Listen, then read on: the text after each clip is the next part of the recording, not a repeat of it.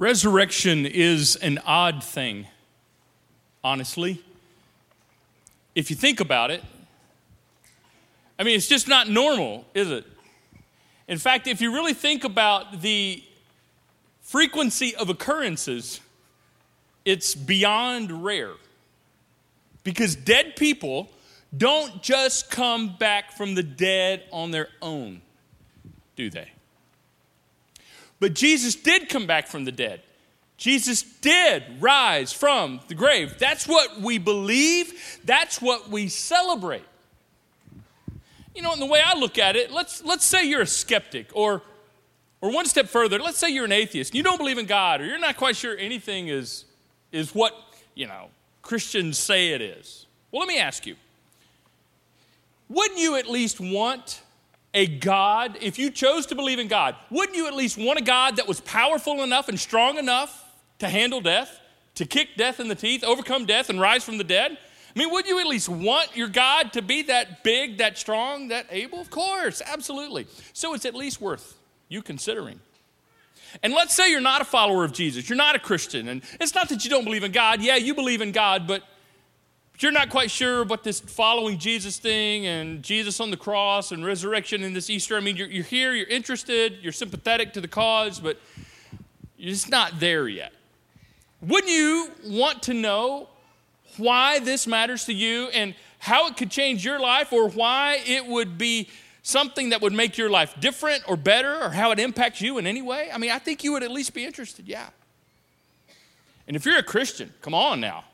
If you're a follower of Jesus and you say, yeah, I know this is true, I believe this is true, wouldn't you want the resurrection of Jesus Christ to be more than a box you check? To say, yeah, I believe that? Wouldn't you want it to be something that penetrates the fiber of who you are, that gets into the depths of your soul and touches every part of your life? Absolutely. You would want it to be that real. At least that's what you want. Because here's the deal. Let me make no qualms. Let me leave no stone unturned, literally. Let me be very clear. Nothing matters more than this. Nothing matters more than the resurrection of Jesus Christ. And in the next few minutes, we're going to talk about why it matters so much, and then what matters because it matters so much. But first of all, let's get our facts straight. Fact number one, Jesus came and was crucified. Came to earth, lived a perfect life, and crucified. They killed him. They murdered him on a cross. And yet he allowed them to do that. And it was the most selfless act of love the world, the universe has ever seen. Because when he did that, when he gave his life on a cross, it served as the once-for-all sacrifice for all sin, for all time, past, present, and future, and all people, past, present, and future. That's a big deal. Fact number two, after he died, they put him in a tomb. Put a big stone in front of the tomb, and for the next 3 days, he was dead. Fact number three, after 3 days, just like he said he would, he came back from the grave. He arose from the dead. Those are the facts. But why does all of that matter so much? Specifically, the resurrection of Jesus Christ. Why is that so important? It's so important because that is central to the Christian faith. The resurrection of Jesus Christ is the center of our faith. It is the focus, the foundation. It's all built on that. The focus of our faith, the center of our faith is not the church. The church is important, but the church was a response to the resurrection. No resurrection, no church as we know it today. Not even the Bible. As great as the Bible is, and as very important as that is, even the Bible was a response to the resurrection. No resurrection, no Bible as we have come to know it today. At best, it would be a collection of writings of what could have been if Jesus had not risen from the dead. No, make no mistakes. It is the resurrection of Jesus Christ that is the foundation, that everything else that matters is built on. Everything rises or falls on the resurrection of Jesus. Paul, the apostle in the first century, had an interesting way of explaining this, which it's kind of fascinating that Paul would be talking about this at all, that he would be a proponent of people embracing the resurrection of Jesus, because for years, Paul was a Jesus hater. And he hated Jesus so much, he made a living killing Jesus followers, killing Christians. Until one day, he had a personal encounter with Jesus, the resurrected Jesus.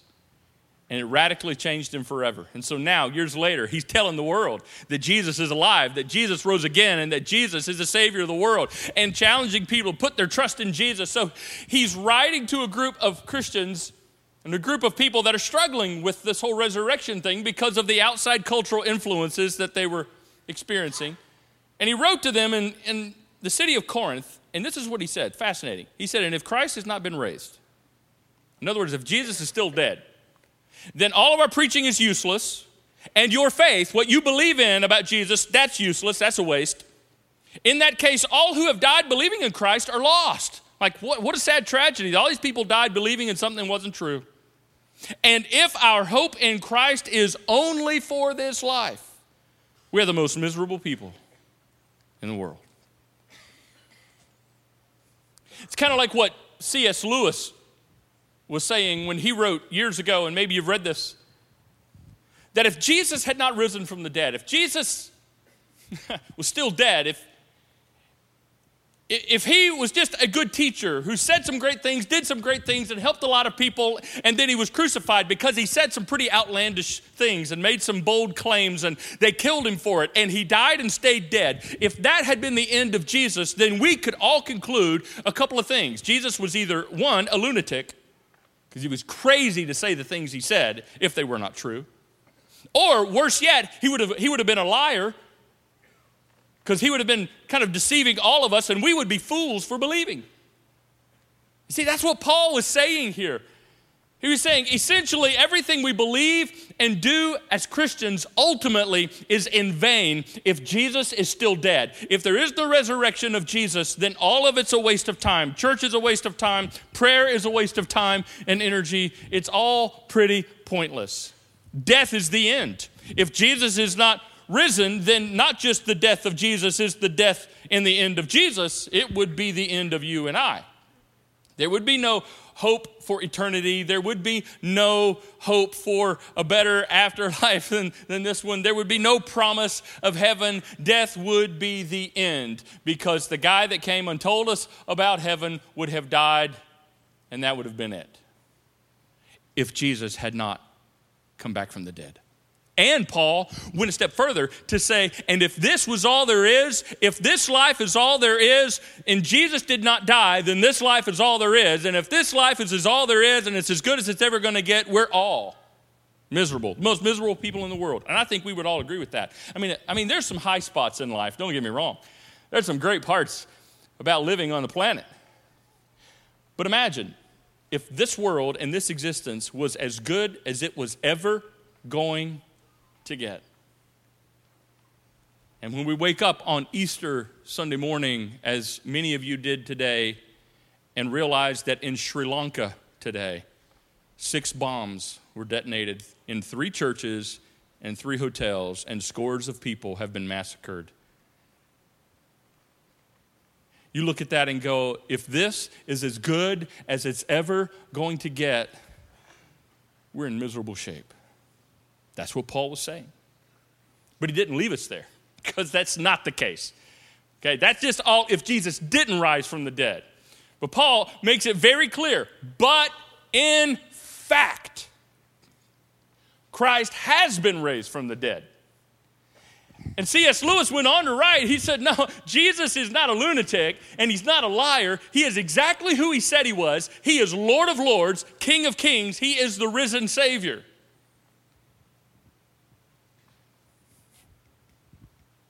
Nothing matters more than this. How do we know? How do we know? How do we know that this is true? How do we know that we can put our faith in this? How can we believe that Jesus rose from the dead? Because I wasn't there when it happened. You weren't there when it happened. There was no tomb cam set up in the corner, right? We can pull it up. And I'm pretty sure God recorded it, though. And I think one day he'll say, hey, y'all, watch this. Wouldn't that be so cool? Yeah. And we're going to be like, wow, that's how it happened. All right, slow that down. Here we go in slow-mo. So how do we know? How can we put our faith that in the fact that Jesus is alive, that he's not dead, that he came back from the dead exactly like he said he would? I submit to you that we know it the same way we know anything that happened in the past that we haven't seen. We look at the evidence. We listen to the eyewitnesses. And there's so much evidence. And it's not just because the Bible told us so. It's not just because the Bible tells me so, because it's even better than that. It's more specific than that. It's because guys like Matthew and Mark and John lived during the time of Jesus and watched what Jesus did and listened to what Jesus said, and they were there and they wrote it all down. And guys like Luke interviewed a bunch of people that lived and walked and talked with Jesus, and after interviewing all these people, he wrote down what he saw so that we could know. We can know it, we can believe it, because Jesus' closest followers, his disciples, believed in the resurrection of Jesus. They believed that Jesus had risen from the dead. Now, I know that seems like shaky reasoning, because you're probably thinking, well, of course the disciples were in on it. They had to toe the party line. Of course those guys would have said he rose from the dead. No, see, please understand. They weren't necessarily believers in the resurrection until after the resurrection. Even though Jesus predicted it, he went right over their heads. They didn't see it. They didn't understand it. When Jesus was hanging on a cross, all but one of them were in hiding. All but one of them had hit the road. And after Jesus had been buried, they were all just kind of MIA, just wondering what was going to happen next. None of them were anticipating the resurrection. None of them were gathering at the tomb on Easter Sunday morning going, there's the sun, 5, 4, 3, it's the first Easter sunrise service, 2, 1, roll the stone. No,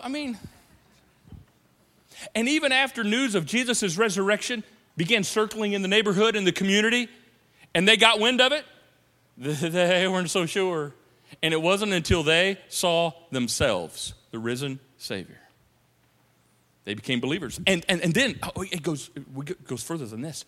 Then they all, in one way or another, gave their lives proclaiming the message of Jesus' love, his death, burial, and resurrection. They all died for it. And here's the deal. You don't choose to be a martyr over something that you know is false. Now, people have died for lies in history. People have died for stupid things. But nobody dies for a lie if they know it's a lie. So the disciples are not going to be like, oh yeah, no, we made the whole thing up, but I'm willing to die for it. No, they would be just like me and you. Wait a second, I changed my mind. We made the whole thing up. Right? But none of them did that. They all willingly gave their lives because they knew it was true.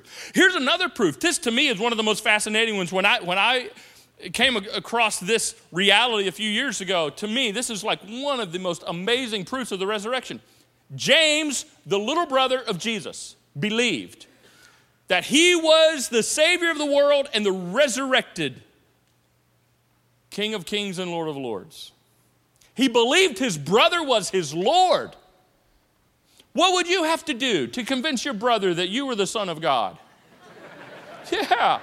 What would you have to do to convince your brother or sister that you were God in flesh and bone? I'll tell you what you'd have to do. You'd pretty much have to die and come back from the dead.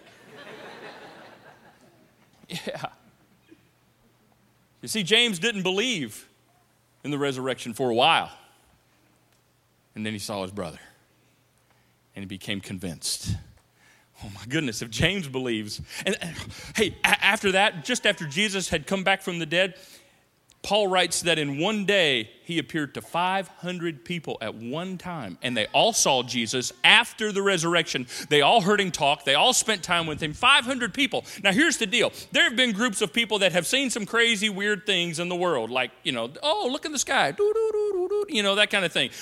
So groups of people who have had said things all throughout history. But here's the deal. 500 people? That's a lot. It's hard to get 500 people to hallucinate about the same thing in the same way at the same time, on cue, go. Right? That's just not possible. That's too many eyewitnesses to dismiss. And then you have century after century after century of changed lives. Too many to dismiss. Just like the people whose snippet of their stories you've heard on the screen today, of what the resurrection means to them. And I'll tell you my own life. Not because I'm a pastor, not because this is my job. I know what Jesus has done in my life. You'll never convince me that the resurrection didn't happen. You'll never convince me that Jesus is not alive. I've seen too much. I've experienced too much. I've been through too much. Oh no, it's true. And nothing matters more than this. It is the center of our faith. Nothing matters more than the resurrection of Jesus Christ. So, what matters because this matters? If this matters more than anything else, then what does that bring into play? Because it has huge personal implications for you and me. For all of us. For starters, since Jesus rose from the dead, now everything he taught is vitally important.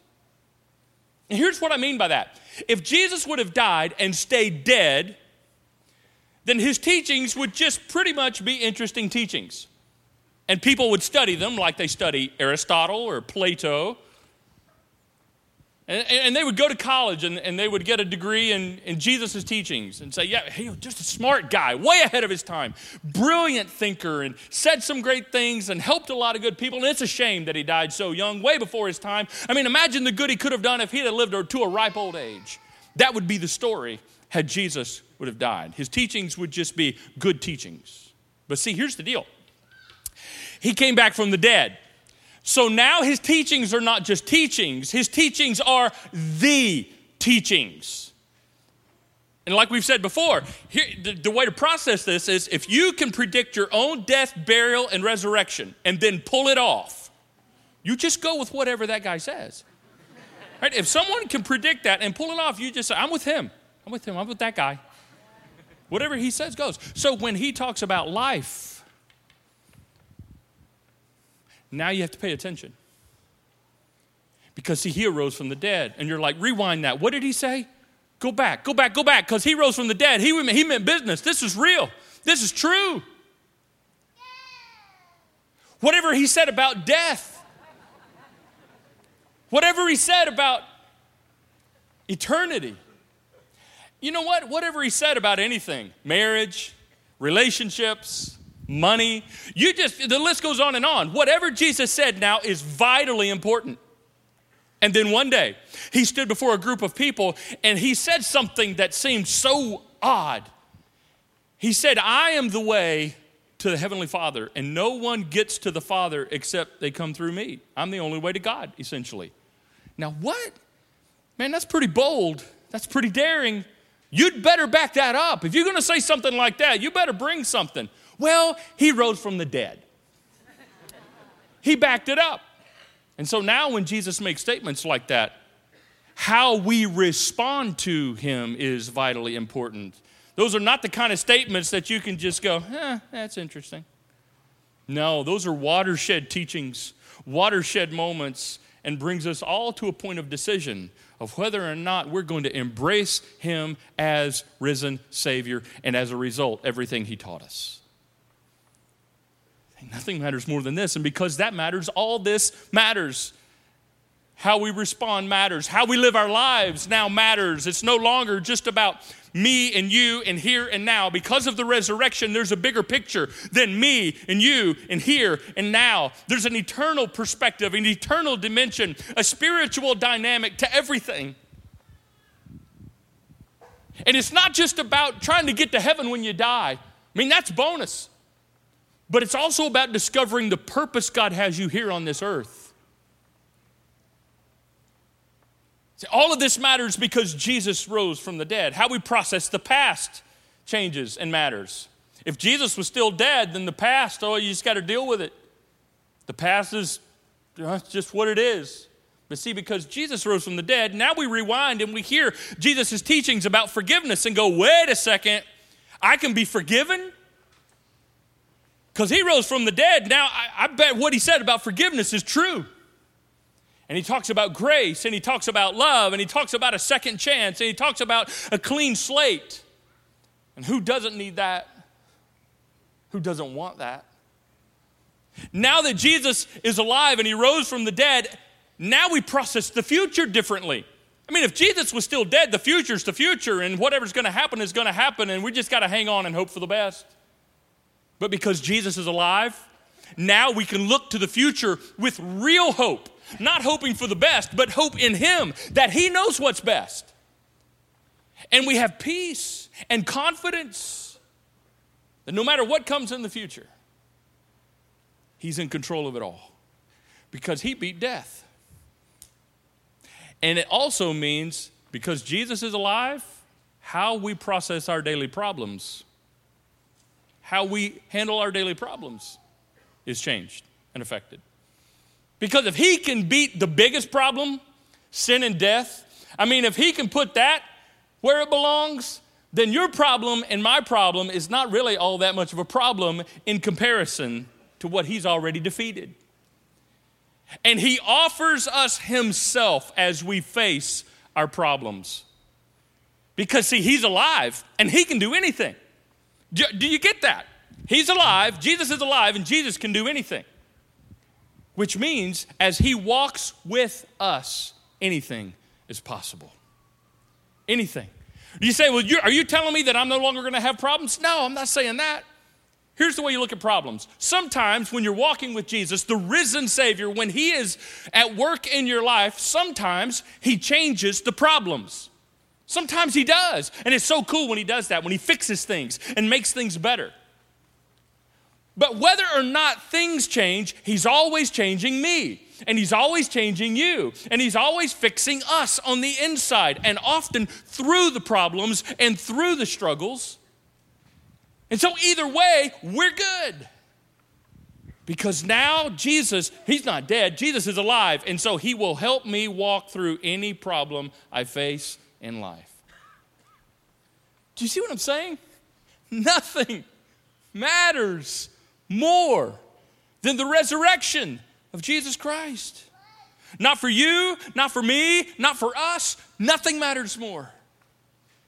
Let's go back to the words of Paul again, because I love this wrinkle he puts in here that helps us understand. You saw it earlier in the service, but you might not have caught it. So let's go back to it. Paul says, I also pray that you will understand the incredible greatness of God's power. I love these next two words, for us. God's power for us, for us, for us who believe him or who trust him. This is the same power, the same mighty power that raised Christ from the dead.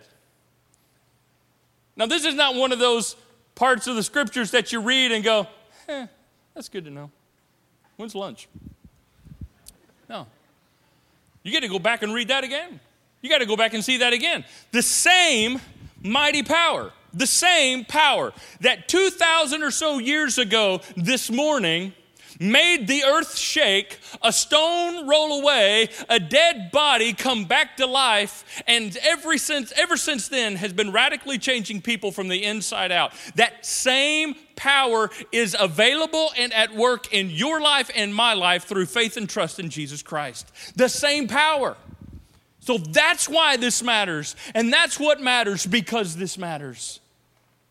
Christians, if you could just get this, followers of Jesus, listen up. If this was more than a box you checked, yeah, I believe that. That's good.